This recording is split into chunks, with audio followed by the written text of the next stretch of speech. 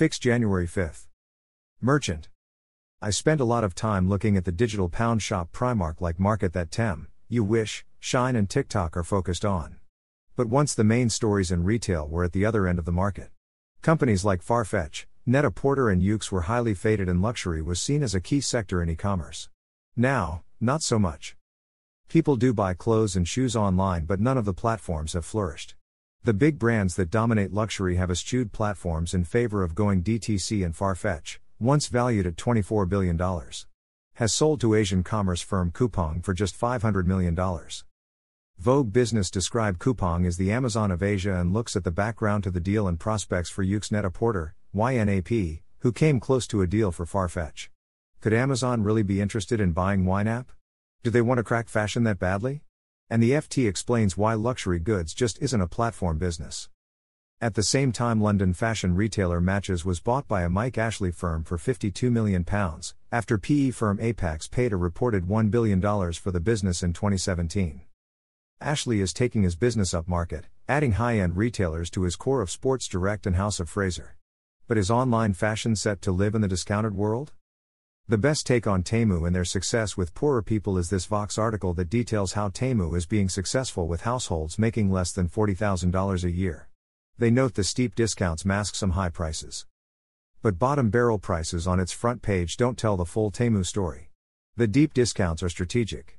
Temu's prices are somewhat higher than big discount chains like Dollar General, says Rui Ma, a tech analyst at TechBuzz China, and they're not always cheaper than Amazon. They'll do those really incredibly crazy cheap things, she says, then make some of the money back on other items where their prices are actually comparable, or sometimes even higher than Amazon. One waterless aromatherapy diffuser on Temu retailed at the time of publication at $79.98, $67.98, more expensive than many of the top hits on Amazon. The discounts, for now, are to draw in traffic, to intrigue customers so they return and never stop browsing for the next deal. Sourcing such cheap deals is a challenge, and the Wall Street Journal look at how they do this.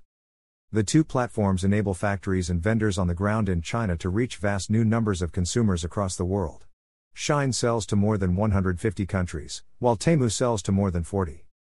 But it is a trade-off. Some suppliers that spoke with the Wall Street Journal said they were grappling with razor-thin profit margins and intense pressure to cut prices. Others said they were drowning in unsold inventory and were questioning whether dealing with Shein and Temu would be sustainable in the long run.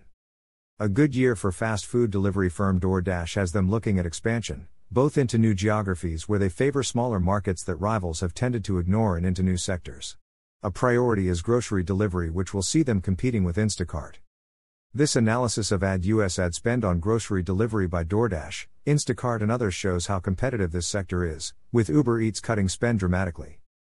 Both Retail Week and eConsultancy have shared tech trends for retailers, not too many surprises at a macro level, but hearing how people are acting on this is interesting. Improving in-store promotional opportunities is a high priority, but getting things right can be hard. The Walgreens test of ad-covered cooler doors has ended in court. Improving talent is key too, and Criteo have made a significant hire. Retail media innovator Melanie Zimmerman joins Criteo to lead its global retail media practice. China. PDD, parent of Temu, surpassing Alibaba in value was a major event in China, and the FT have spoken with a number of Alibaba people looking at the issues. With plans to spin off their cloud business shelved and doubts over the listing of their supermarkets, it's an embattled business. Younger rivals are struggling too. The Information look at how ByteDance have stumbled with gaming. TikTok. Is TikTok getting greedy? We hear they're asking for much bigger ad commitments for 2024, and now it's being reported the fees for shop sellers are to rise to as much as 8%.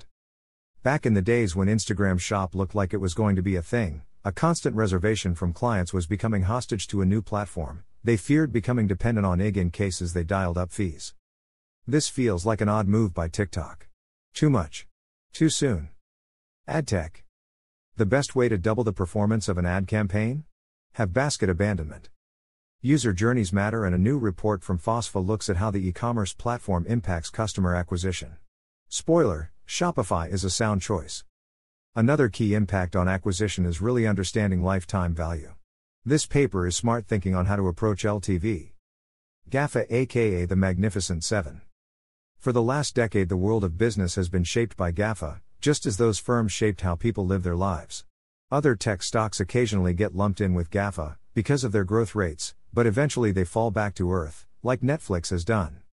So will Nvidia, Tesla and Microsoft continue to flourish, or will their narrower focus inevitably see them drop off from the Magnificent Seven? The longevity of GAFA is driven by the huge range of products, services, strategies and sheer change they keep delivering.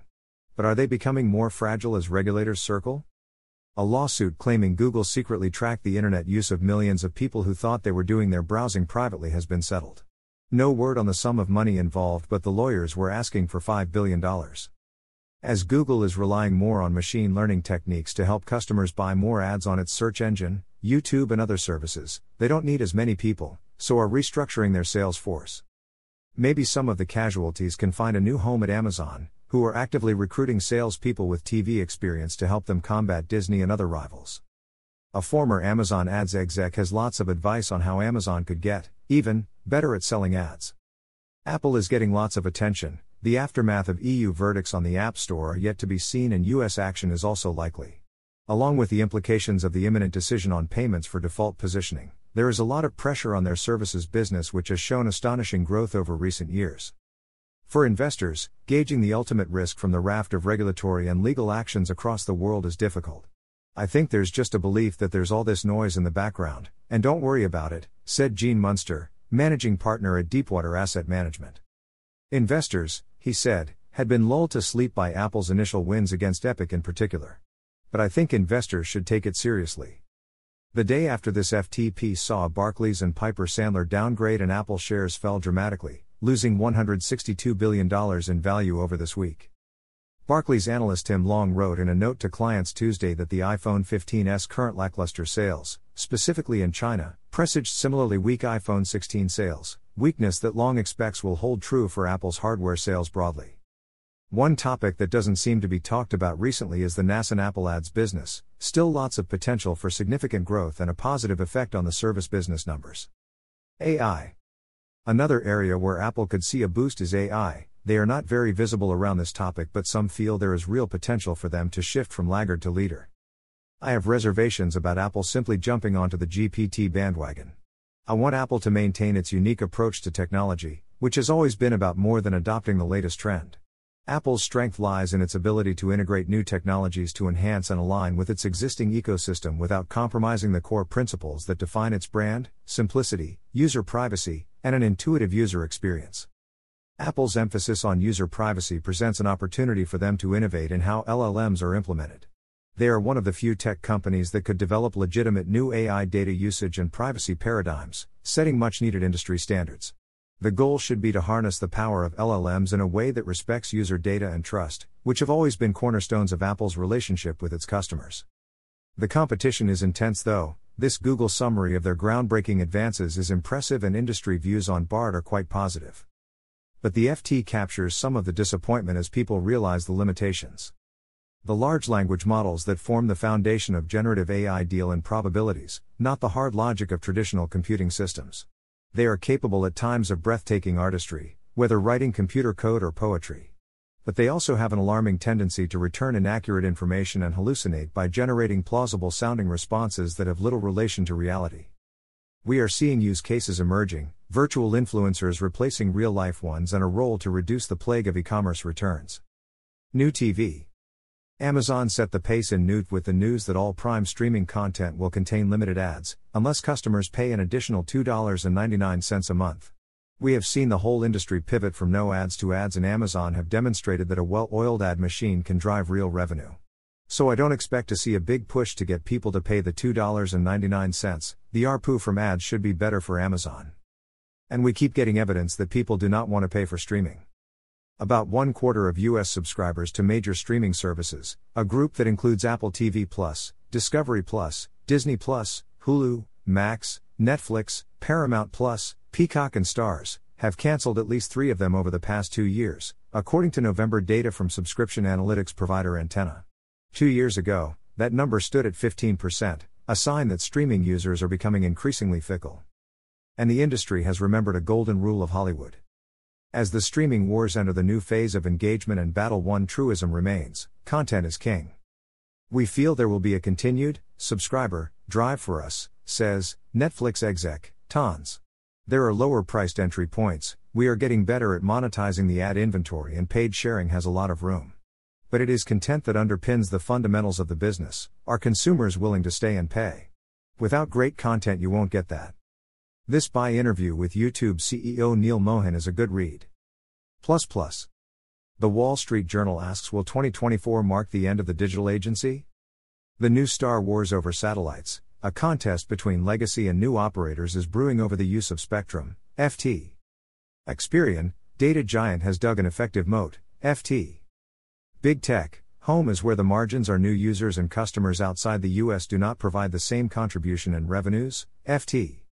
Modernizing our royalty system to drive an additional $1 billion toward emerging and professional artists, Spotify. Divest from sports. Now might be the time. Silicon Valley eyes reboot of Google Glass-style headsets, FT. Look and ask with Meta AI on Ray-Ban Meta smart glasses, Meta.